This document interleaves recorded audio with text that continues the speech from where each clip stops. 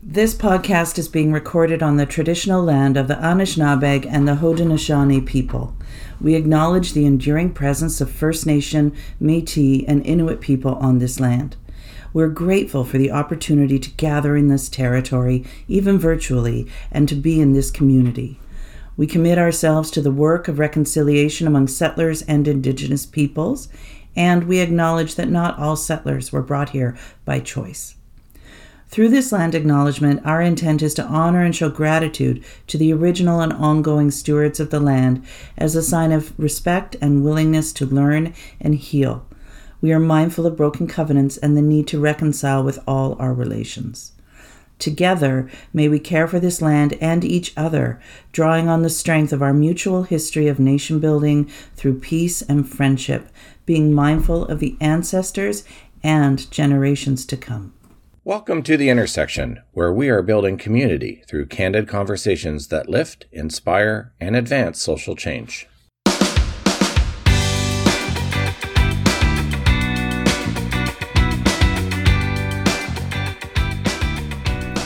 How does power show up in your work and in your life? Do you benefit from the power and privilege you carry, or are you constantly striving to find your feet? Do power dynamics show up in ways that you can predict? And what do you do when you're sideswiped with a surprisingly quick loss of power? This week in the Hub, my co-host Jen Love and I, Kimberly McKenzie, have a chance to sit down with Amanda Baca. We have a rich and deep conversation about the complexities of power and privilege. Amanda brings an extraordinary set of lived experiences as a self-described nexus, a single mother, a Latinx woman, and a fundraising executive. Amanda is currently working as Director of Development at the University of New Mexico Foundation. And I'm proud to also tell you that she is one of the co-hosts for the Intersections Women in the Hub events. We discuss power between philanthropists and organizations and recipients, prospects and fundraisers, government, corporations and non-governments, men and women, binary and non-binary individuals, and we also talk about power and pretty privilege, and Amanda is very open about how her privilege has helped her and harmed her during her career. As I was producing this episode, I was constantly blown away, so I can't wait to share this conversation with you. Let's get into it. I am so happy to have you both here today. Thank you so much for making time. My beautiful co-host, Jen Love, hi, and Amanda Baca. Let me just say, Amanda, how grateful I am for the internet and the opportunity. Absolutely. Right? Like to meet you and get to know you a little bit better has just been such a treat. So thank you for being here today. Yeah, thank you so much for the opportunity. And I think I've said this several times in our own private conversations, but I don't know how I happened upon you, but I'm so thankful that I did, because it's been such a tremendous experience in building community and just having friends. Yeah. That's one of the things about COVID, right? Is that it really has blown up our networks and forced us into spaces that we might not otherwise be in. So we're here to talk about power in all sorts of ways in the charitable sector, and I can't wait to dig into that. Before we do that, can you tell us a little bit about how you came to be in this space? Yeah, absolutely. So when I was 12 years old, I really fell in love with Bertolt Brecht and the concept of educational theater and didactic theater and teaching people or creating change through theater. And so I got into theater. I have a dual BFA, one in technical theater design, one in dance, was really going to get into theater dramaturgy and history and teach. And as I was going through everything, I just wasn't making the impact that I really wanted to in the world. It wasn't working out according to my plans.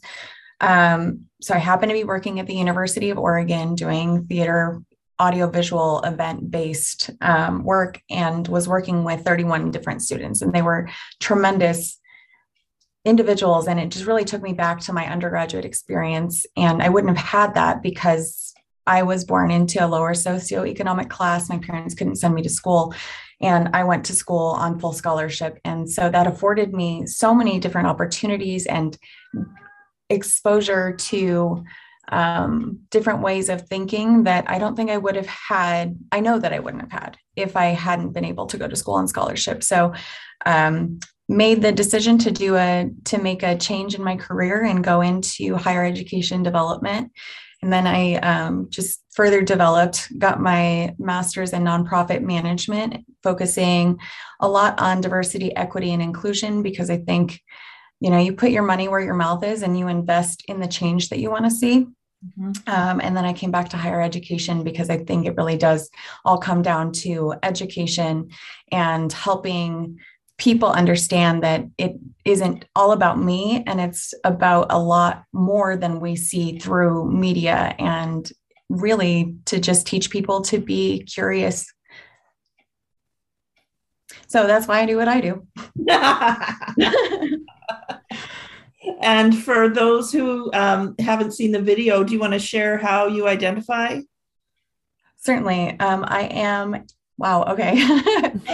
So I identify as a mother, as a change agent, as a nexus, as a Latina woman. And today I identify as someone who is encouraging others to use their voice to speak out about power dynamics and really explore the concept of power and how that's really affecting you and others around you. Mm-hmm. Jen, I want to leave some space for you to jump in at any time. I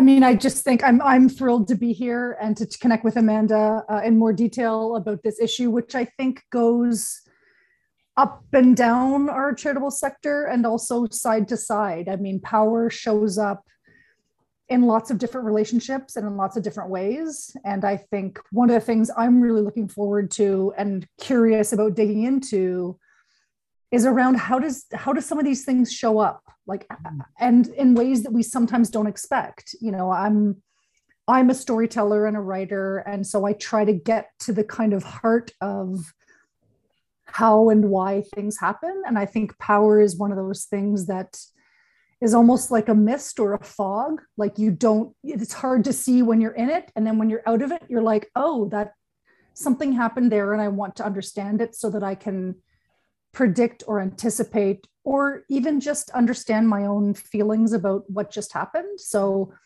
I am excited to talk about how power shows up in ways that we can kind of plan for and predict, and also in ways that we might not see until it's over, and then be able to say, okay, wait a minute, what happened, and how can I ask myself different questions, or whatever that looks like. So that's what I'm looking forward to digging into from my perspective. Well, that moment where I've been in that moment a few times, where you walk out of an interaction and I've come to realize, oh, wait a second, I gave my power away. Why did I do that? And then there's shame that follows. Or is it just me? I don't know. Maybe it's just me. I think we all experience that, whether or not we want to admit that. That's another thing entirely. But I think there are several times when I've walked out of a situation and either felt very proud of myself for keeping that power and being strong and holding to that. And then there are times when you just feel deflated because you felt powerless. And was it really, I let someone take my power, or someone coerced it from me? Yes. Mm-hmm. So let's talk about the different kinds of power. I mean, power can be a positive and a negative. It can be used for good or evil, right? And that I can't think of anywhere more real than the charitable sector, where something positive, like the power that a development professional has to really influence change within their organization. That's power for good that probably a lot of fundraising professionals don't realize they carry. But there's other kinds of power too, Amanda. What do you think? Yeah. So I think, when we discuss, and when I suggested that we speak about this topic, power and philanthropy, both, they're a series or a sequence of behaviors, right? They're not a singular gift or a singular generous activity or a single act of power. It's a series. And I think those show up in both complex, very complex, formal and informal ways. So going back to what Jen said about the fog, I think there are so many informal power dynamics that you live in and don't recognize it until, again, you're like removed from the situation, because we are maybe more accustomed to understanding formal dynamics. And not that we're even taught that those are the things, but they are ingrained in our society and our cultures.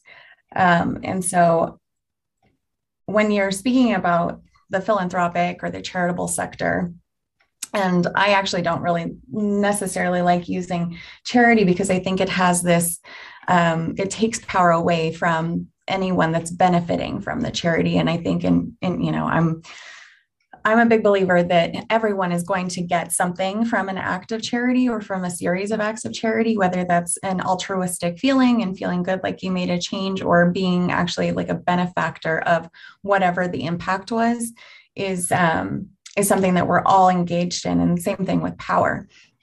So all that to say, some of the ways in which I see this happening in the charitable or in the philanthropic center is, I'll start with all four, and then I think we'll kind of dig into it a little bit.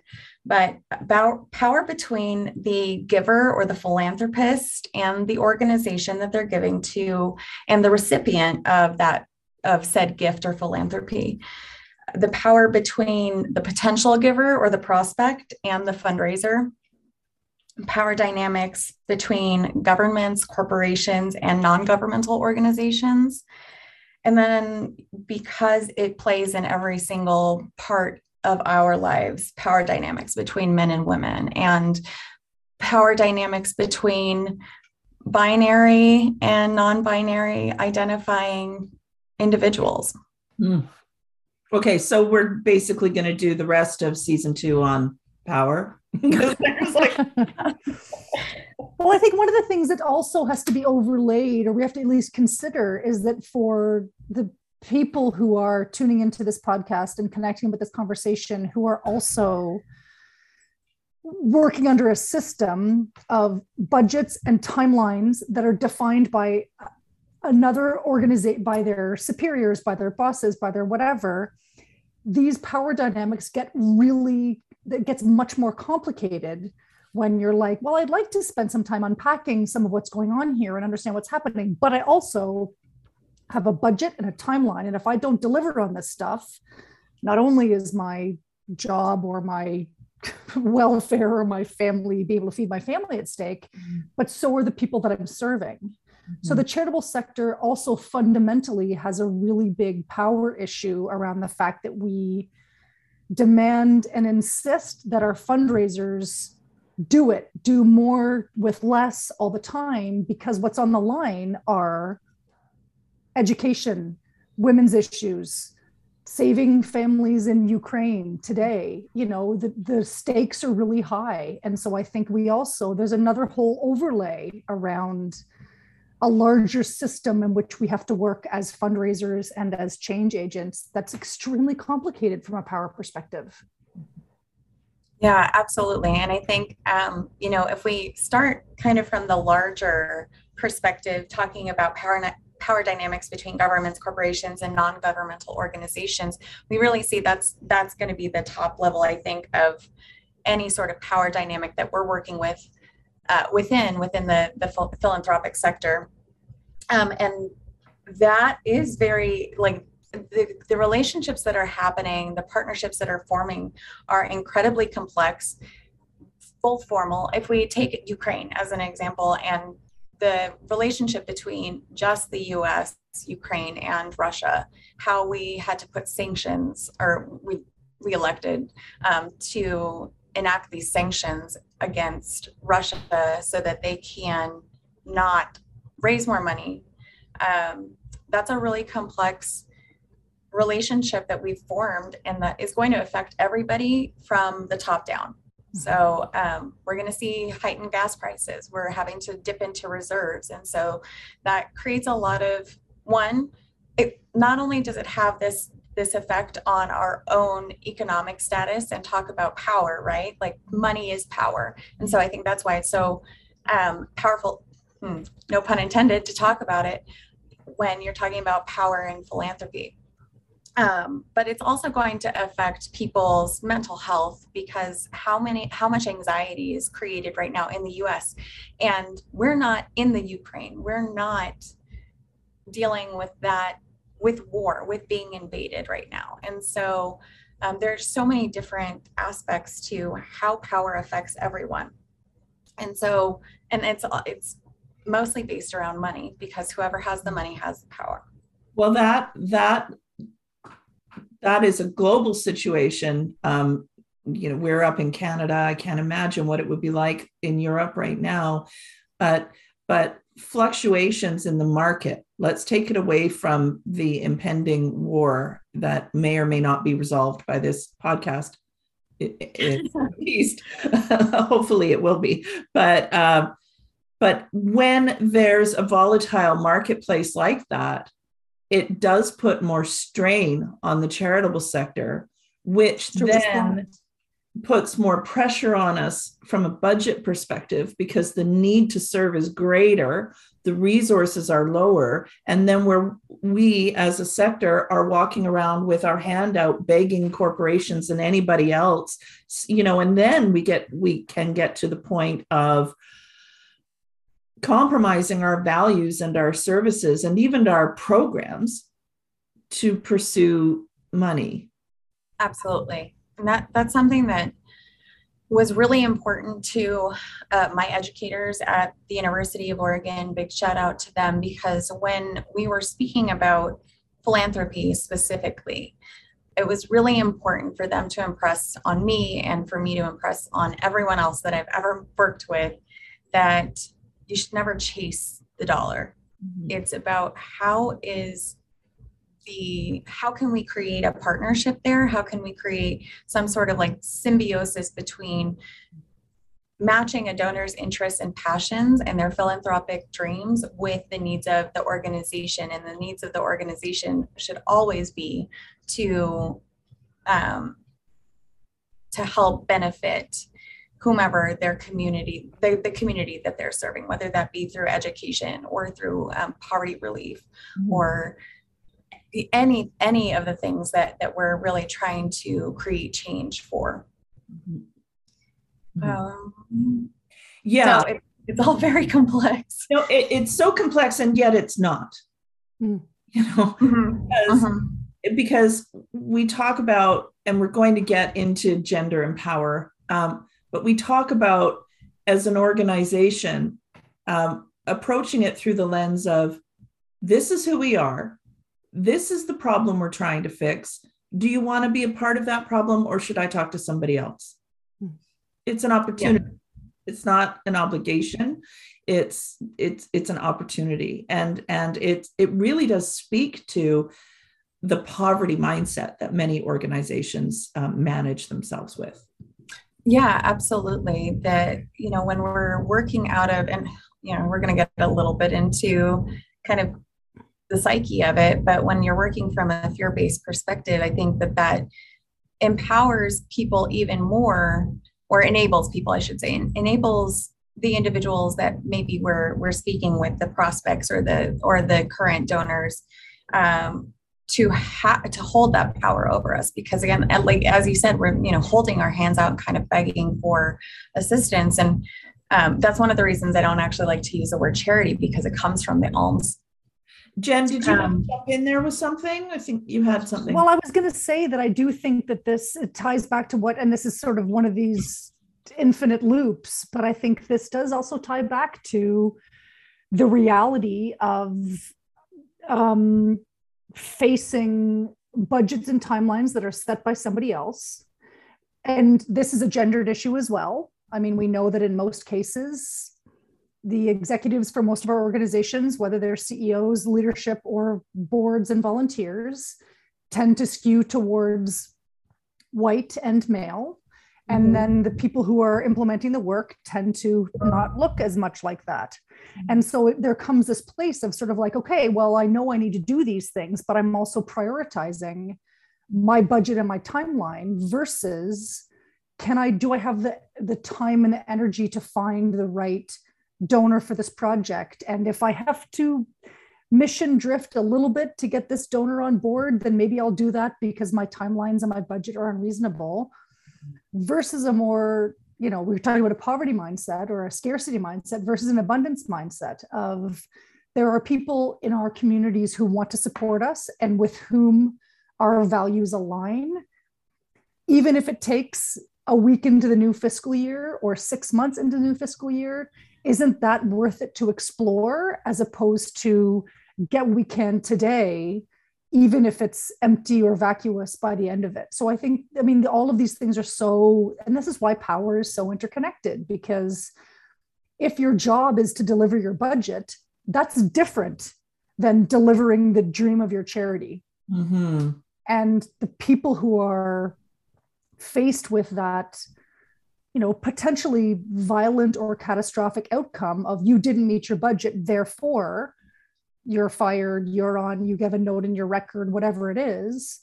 Those are different dynamics at play. And I think it gets very complicated for people to be able to say, here's where my values lie and I want to do it this way, but I also have a weapon to my head to say I need to do it by March 31st, which is entirely complicated and arbitrary, but also it's a system in which we all participate. And this is like the same as patriarchy. We may be able to identify why a patriarchal structure is complicated, but it is a system in which we all participate. Mm-hmm. And so when we bend our values to get that donation in the door before the end of the fiscal year, we're contributing to the same system, whether it aligns with our values and purpose or not. And it gets very complicated for people. And I think that for most fundraisers, building their own self-awareness to be able to say, I'm doing this because I have to, versus I'm doing this because I want to, and I can compartmentalize the parts that I don't really feel connected to, but know I need to do. It gets very complicated, and it's hard to unstitch when you're in the throes of budgets and timelines that have been determined by someone else. Yeah, absolutely. And I think, I'd really like to speak to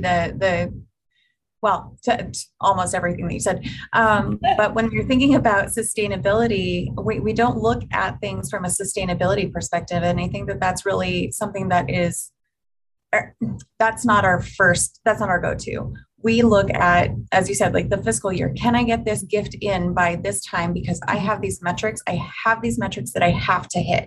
Mm-hmm. Would I like to, do better, do more, work more sustainably and into the future? Absolutely. But those things are sometimes really in conflict, just like as you're trying to meet those metrics. How many of us have been in a meeting or in one of a donor fundraiser relationship where you really just core values are absolutely opposite. But as a fundraiser, you really have to swallow that and remind yourself, what is my purpose right now? And the purpose is often short-sighted. My purpose is to make sure that I can match your philanthropic interests and passions with the needs of the organization. And that's finite, and that's it right now. And, I think because of that, there are a lot of things that are perpetuated because a divide is already there. We see the divide. We have to be aware of that. And we give the giver, the potential giver, the power to express their values, interests, beliefs, views. And we're not really allowed to do that in a way that is genuine. Okay. So much to say about that. But one tiny little housekeeping thing is when you lifted up both of your hands, your sound got so much better. So, no, it's Amanda. So just, whatever you did there, keep doing that. Keep talking with your hands, I guess. Okay. Is this better, or is it really? This is like a stick up. Well, I'm thinking I'm very expressive. I'm wondering if it's actually my furnace. Oh, okay. Yeah. Well, never mind. You know what? We have a Rob, and he'll play with with the sound when he moves into production. So I want to just drop a truth bomb. We're talking about values and the things we need to do to get a gift. And you're a very beautiful woman. Thank you. Thank you for saying that. Yeah. And I'll say it. Tell us a time. Tell us a time. Okay. I'll find one time. I'll find one time when I was very early in my career and I wasn't a development officer, but I was assisting I was the admin and coordinator for a DO, and I coordinated for the whole office. So I was doing a tremendous amount of work. But when we talk about power dynamics, I think there's something that nobody really wants to bring up, and that's pretty privilege. Because if you bring it up, like the people that should be bringing it up I don't like to shit on myself, but are the people that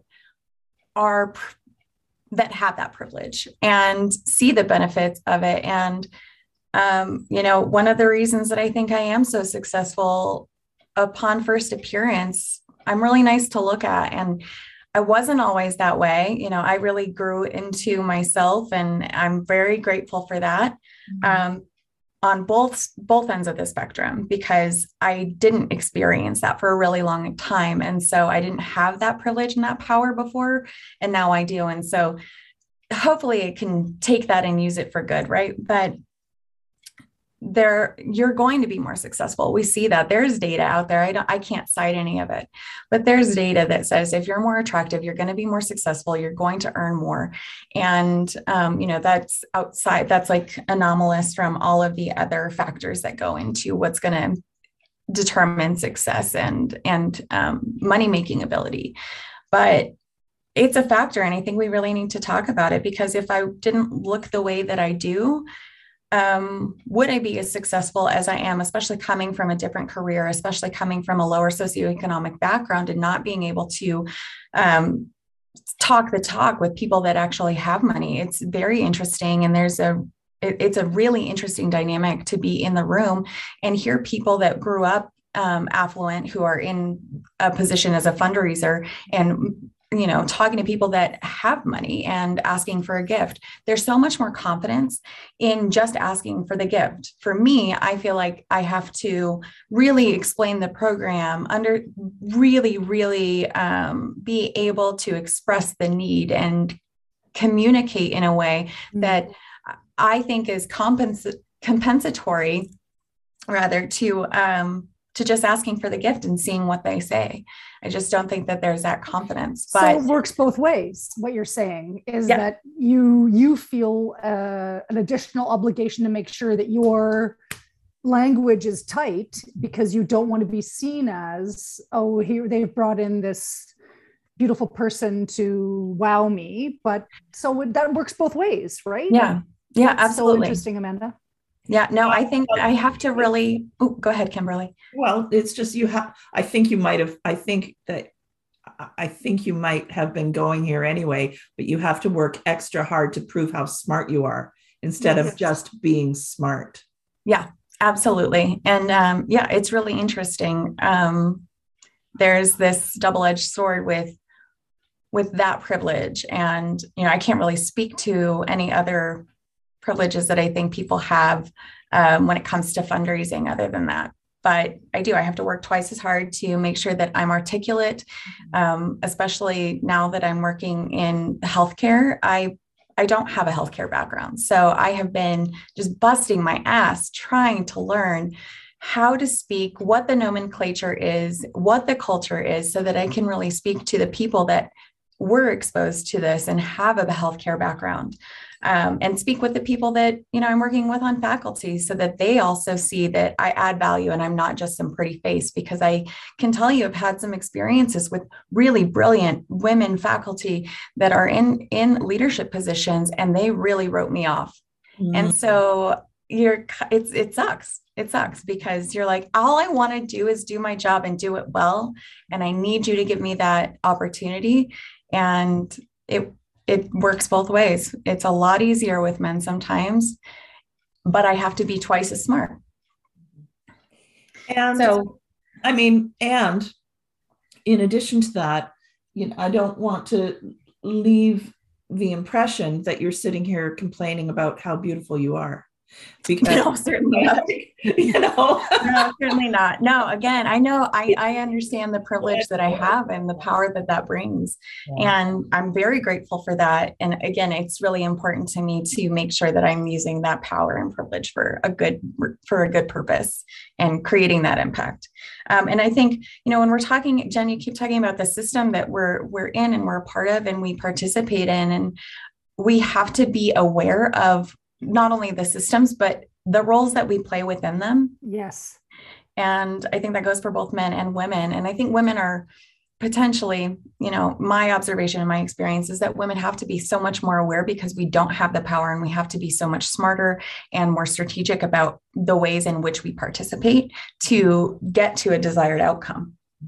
I've said this before on the podcast back when I was an exec. Well, anytime I've been working with boards for my entire career, earlier on, someone advised me to wear a skirt to board meetings so that I would be more influential. And so what I wore to board meetings was a big deal. Yeah, no, and I think,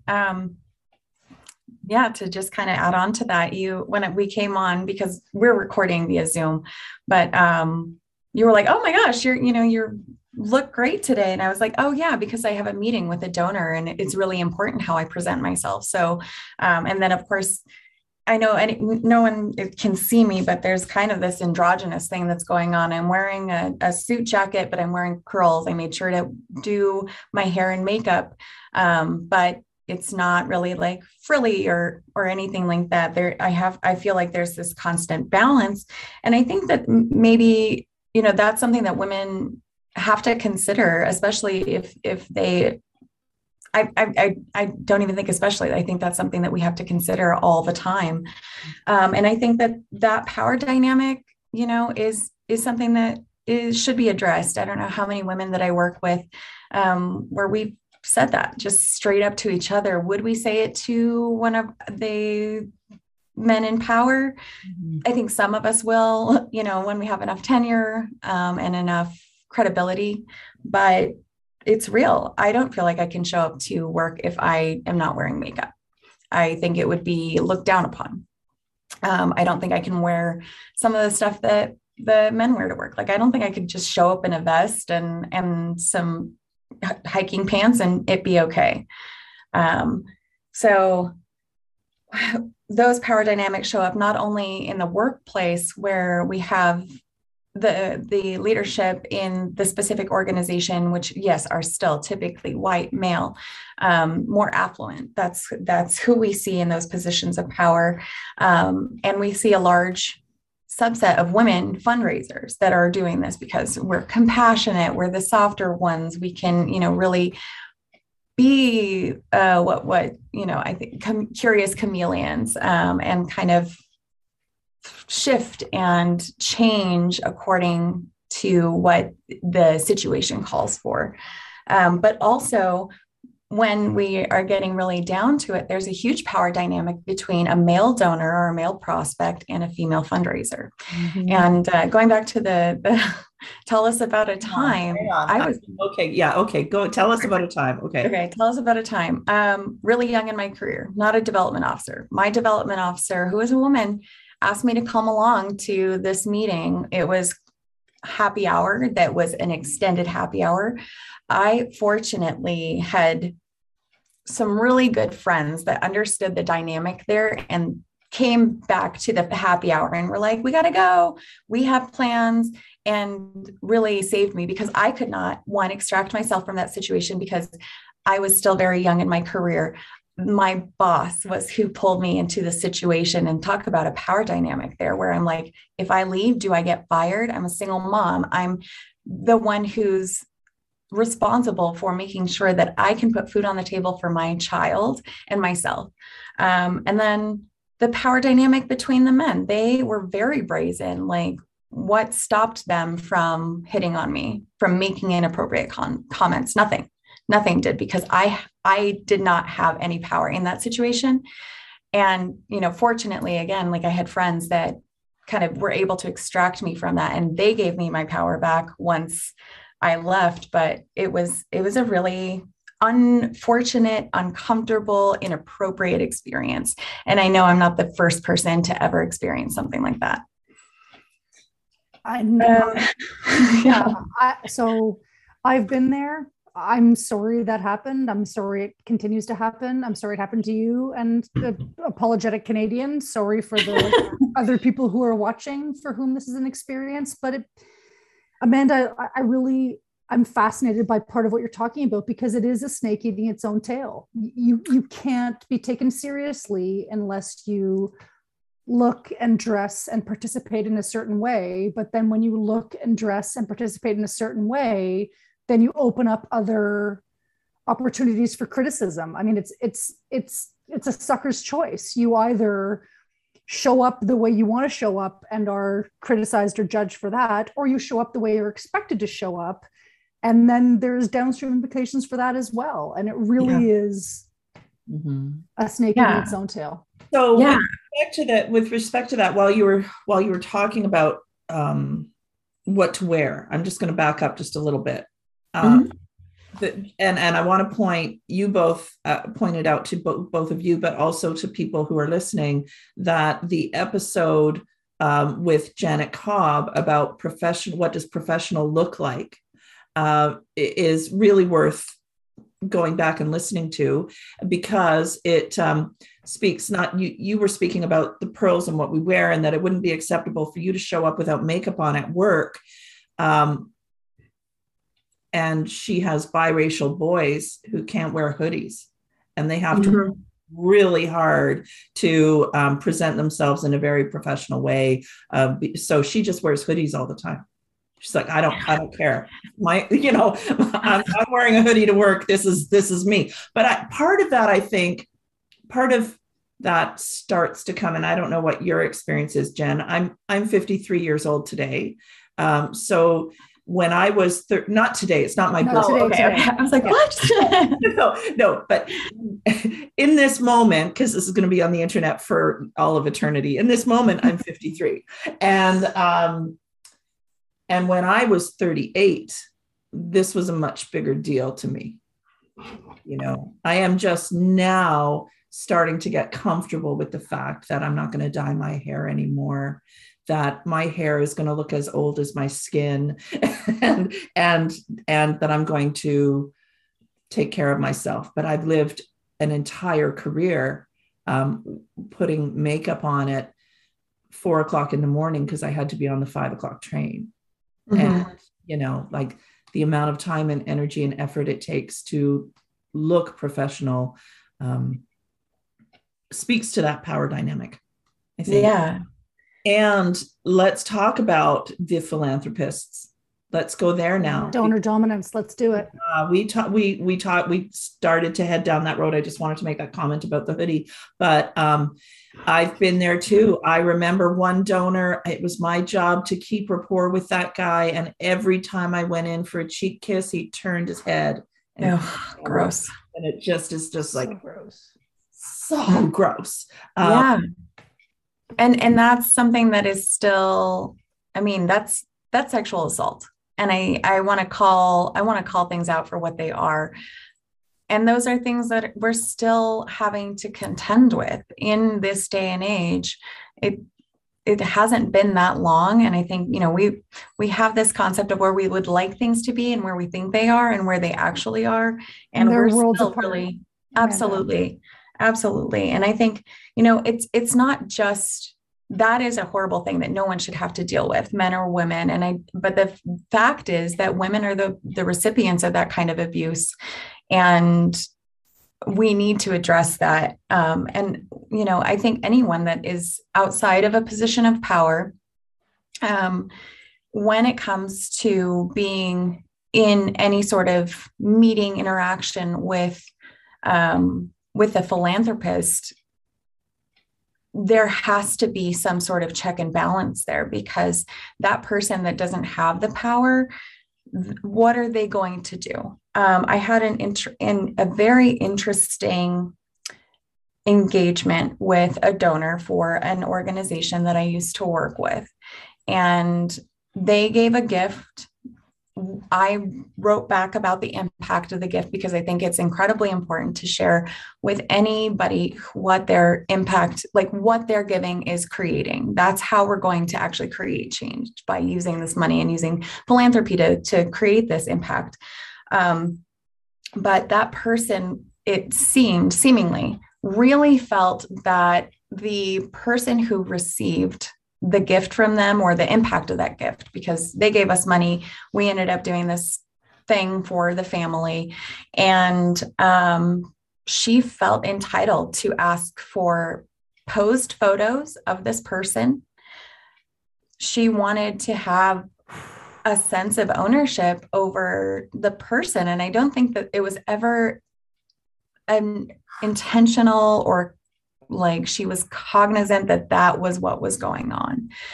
But, it's something that I think is really real, and that we are kind of placed in, or maybe I put myself there and I'm okay with that, but being in the middle there and having to kind of mitigate those kinds of abuses of power, where you have to be the person to not protect, but I don't know, I think create boundaries for a person who, or a group of people who can't create the boundaries for themselves, because there is also culturally like this sense of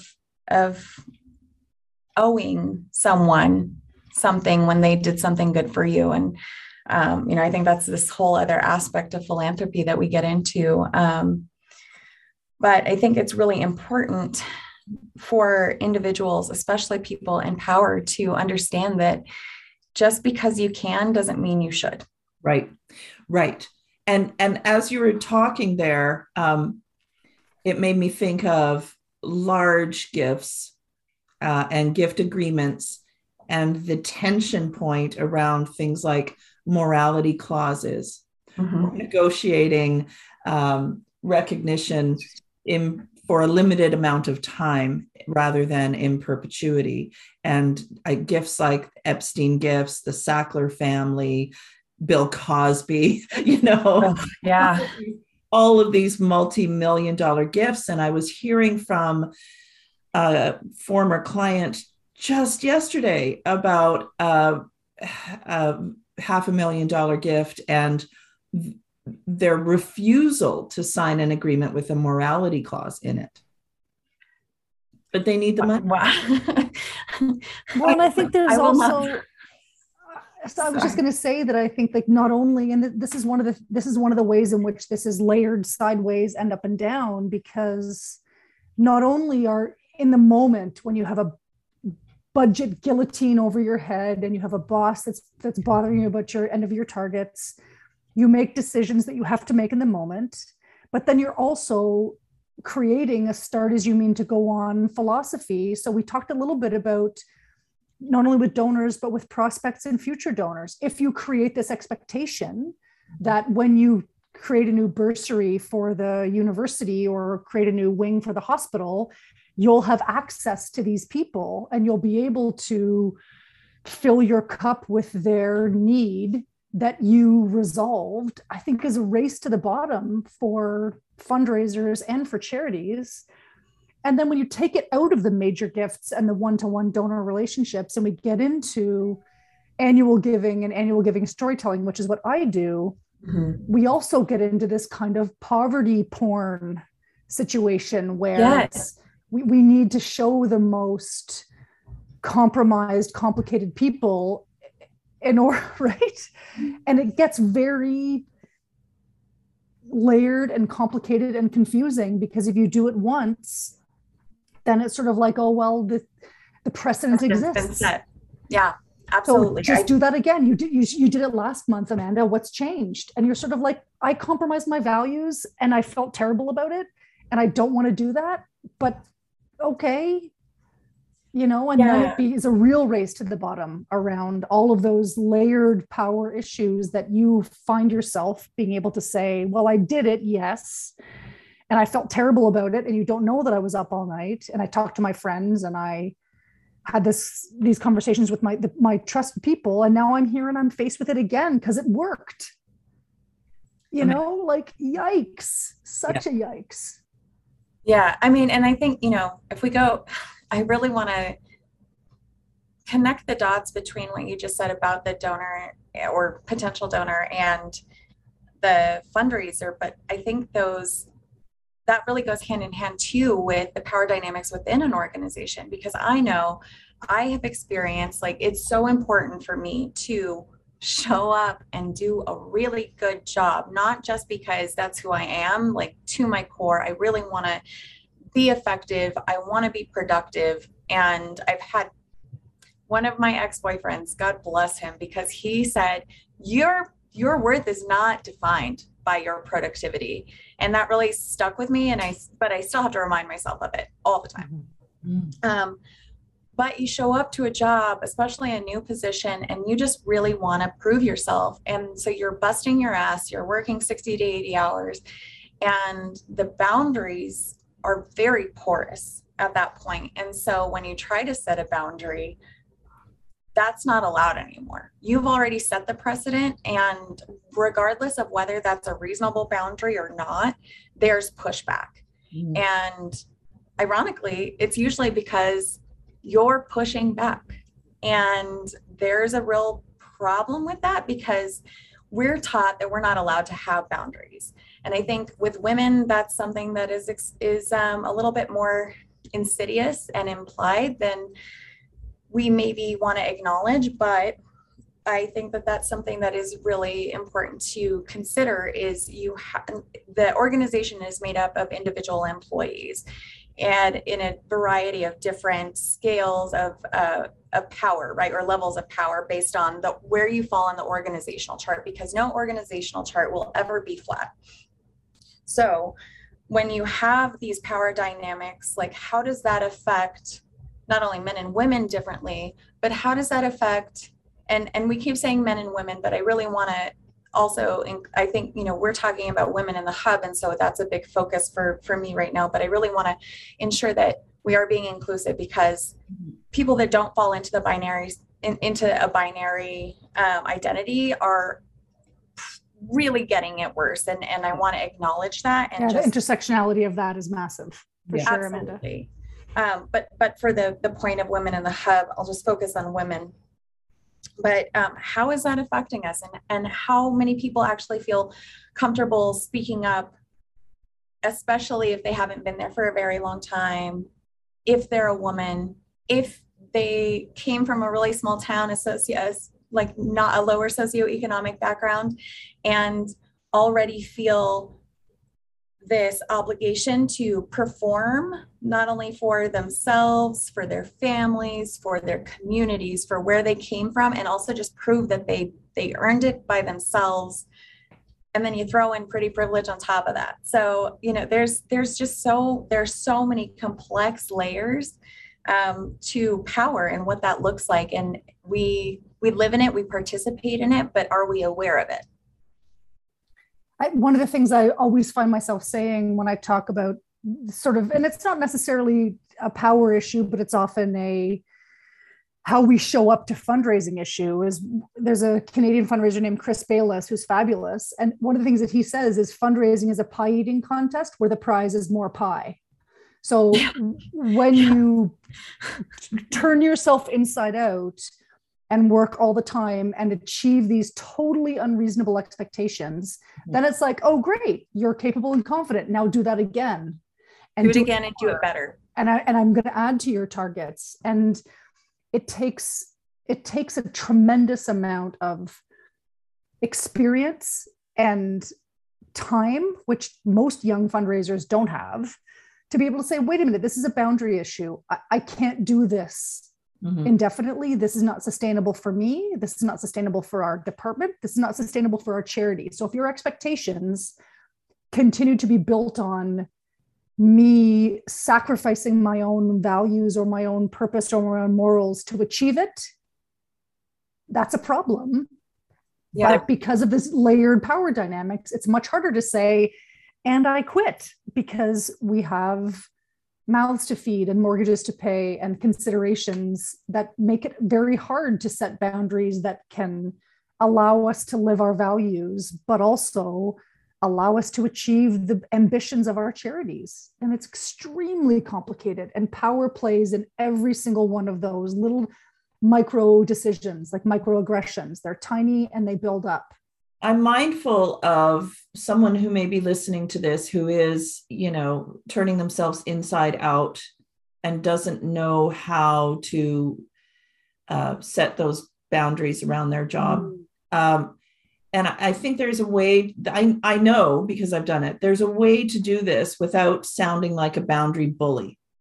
There is a way to, first of all, when you work 60, 70 hours a week to deliver what's being asked of you in your organization, not only are you causing yourself harm, but you're actually causing the organization harm because they think that that's what they can expect from people going forward. And so anybody else who comes into that position is not going to be able to live up to the expectations. So it's really important, not just for ourselves, but for our organization to say, look, there's so much time in the week.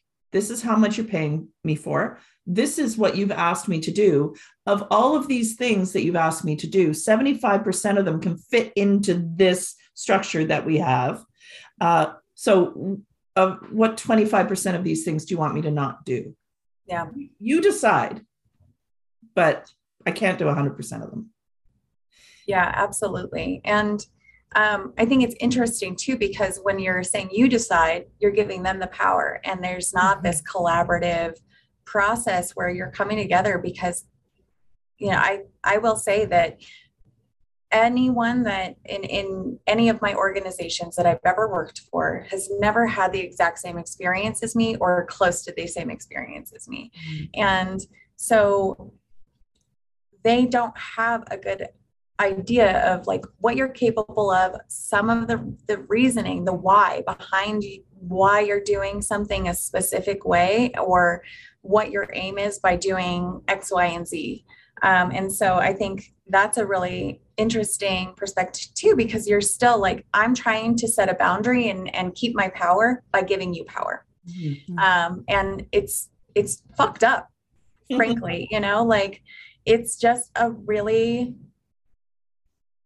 we're not going to get there and have this equity if we're not able to use our voices to speak and advocate for ourselves or others. And I think that that's something that really needs to be addressed, because there's definitely a give and take, right, with everything. But what does that give and take really entail? And is it right? And should we address it? Yeah, I think. And how do you articulate that with confidence? I mean, one of the things that as a boundary person, I often find myself saying, I'm not in a position to make that a priority right now. And then that puts the power play back a little bit to equilibrium, because then someone can say to me, oh, well, this is more important. You doing this is more important than you doing that when it comes to clients. And because I'm a consultant and a business owner, I'm in control of a lot of those things. But hey, I'm not in a position to make that a priority right now, unless you're prepared to adjust some of the other things that we have in the plan or in the budget. And that takes a tremendous amount of experience and confidence to be able to say, yes, I want to take this on because I know it's important and I want to do it. And how am I supposed to do this given the other things that are going on? And it takes, Although it sounds glib, but it's not easy. I wouldn't recommend anybody entering the profession who works as an employee in an organization to say, I'm not in a position to make this a priority, because I just can't imagine how that depends on what it is though, right? It speaks to the importance of, to correct the power imbalance in an organization between employee and employer. I think it is incumbent on the leadership within the organization to create safe spaces. Yes. Yes. If there is a safe space within the organization and people really truly feel like they can have these conversations, then the power imbalance can be equalized, right? Yes. Yeah, absolutely. And when we're talking about creating these safe spaces, we're really, again, these people that are typically in power are not experiencing some of these things because there's not that dynamic, and they get to make the decision on what is a safe space. Mm-hmm. And it's not collaborative, and there's no equity there because they're doing what's good for them and not allocating resources, whatever that may be, time, space, money. Of course, we're always talking about money, but you have to allocate those resources to people that need them. And when you have people that don't have that experience or are calling in people to have diversity of thought in this discussion, then you're going to still have this power imbalance. And I think it's something that we really need to speak about at the leadership level, and again, feel safe speaking about. And then you're causing more. I love what you're saying, Amanda, because then you're causing more harm. And this is, Kimberly and I are going to talk about resilience in a future podcast, because I think there is this, it's like a rope that never ends. How long is this piece of thread? How deep is the ocean? If you're in a position where you have to say, I can't do this, and this is not conscionable anymore, then you become a part of the system in which you're saying, I guess I could just do it, and I'll do it this one time and I'll make it work. But the harm stays with you as the person who's being impacted. And the expectation is, oh, just get more resilient, be tougher, understand that the charitable sector is hard. Well, that's a yes and no. Yeah. Because it doesn't, the harm shouldn't be burdened by the people who are impacted the most. Absolutely. And so I think, when we talk about how do we balance the power, I tend to say that diversity, equity, and inclusion is not a zero-sum game. Like we can all reap the bounty of what this will look like. Mm-hmm. But in reality, you do have to give up a little bit of your power and privilege in order to create this equity and a balance, because that's all equity is. It's a balance. Like, how do we tip the scales so that they're more equal? And I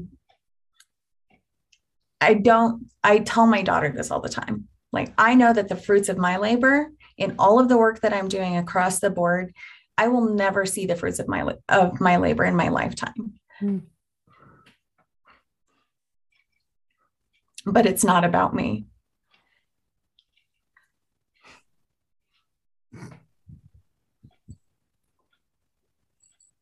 You waiting to be rescued, Amanda? I'm just letting you sit with that.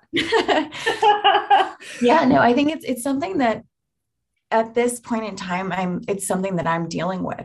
And I think that that's why it was such a relevant topic for me to bring up and speak on. Mm-hmm. And it feels untenable to continue to fight to get what you need. But because we're women, we have to be resilient. Mm-hmm. And we have to remember we'll make it better. Mm-hmm. And hope that we can set the example and lead so that we do reach that. And our daughters, our children are in a better space and more advanced than we are right now. And we can lean on each other while we do all of that work. Just like our absolutely did, and their mothers did, and our daughters will do, and we'll do together. Yeah. Mm-hmm. Yeah. Absolutely. Thank you so much for being here and sharing all of this so openly. And I mean, I was going to say intelligently, but I'm one of the smartest people that I know. So it sounds to say, but thank you. Thank you. Thank you. Thank you. Thanks so much again for the opportunity to connect and to have that safe space, because, we talk about what is the purpose of Women in the Hub? And it really is to create this safe community where we are talking about and exploring and challenging respectfully what it looks like to work towards impact for good. Well, as Jen pointed out, the power dynamic in the philanthropic sector is layered sideways and up and down. It's complicated. So we hope that today's episode has inspired you to consider the power and privilege you carry and how it may show up in your organization and in your life. And as always, we do hope that you will share, like, subscribe, and review this podcast. Let's keep building community through candid conversation. Thank you for spending time here.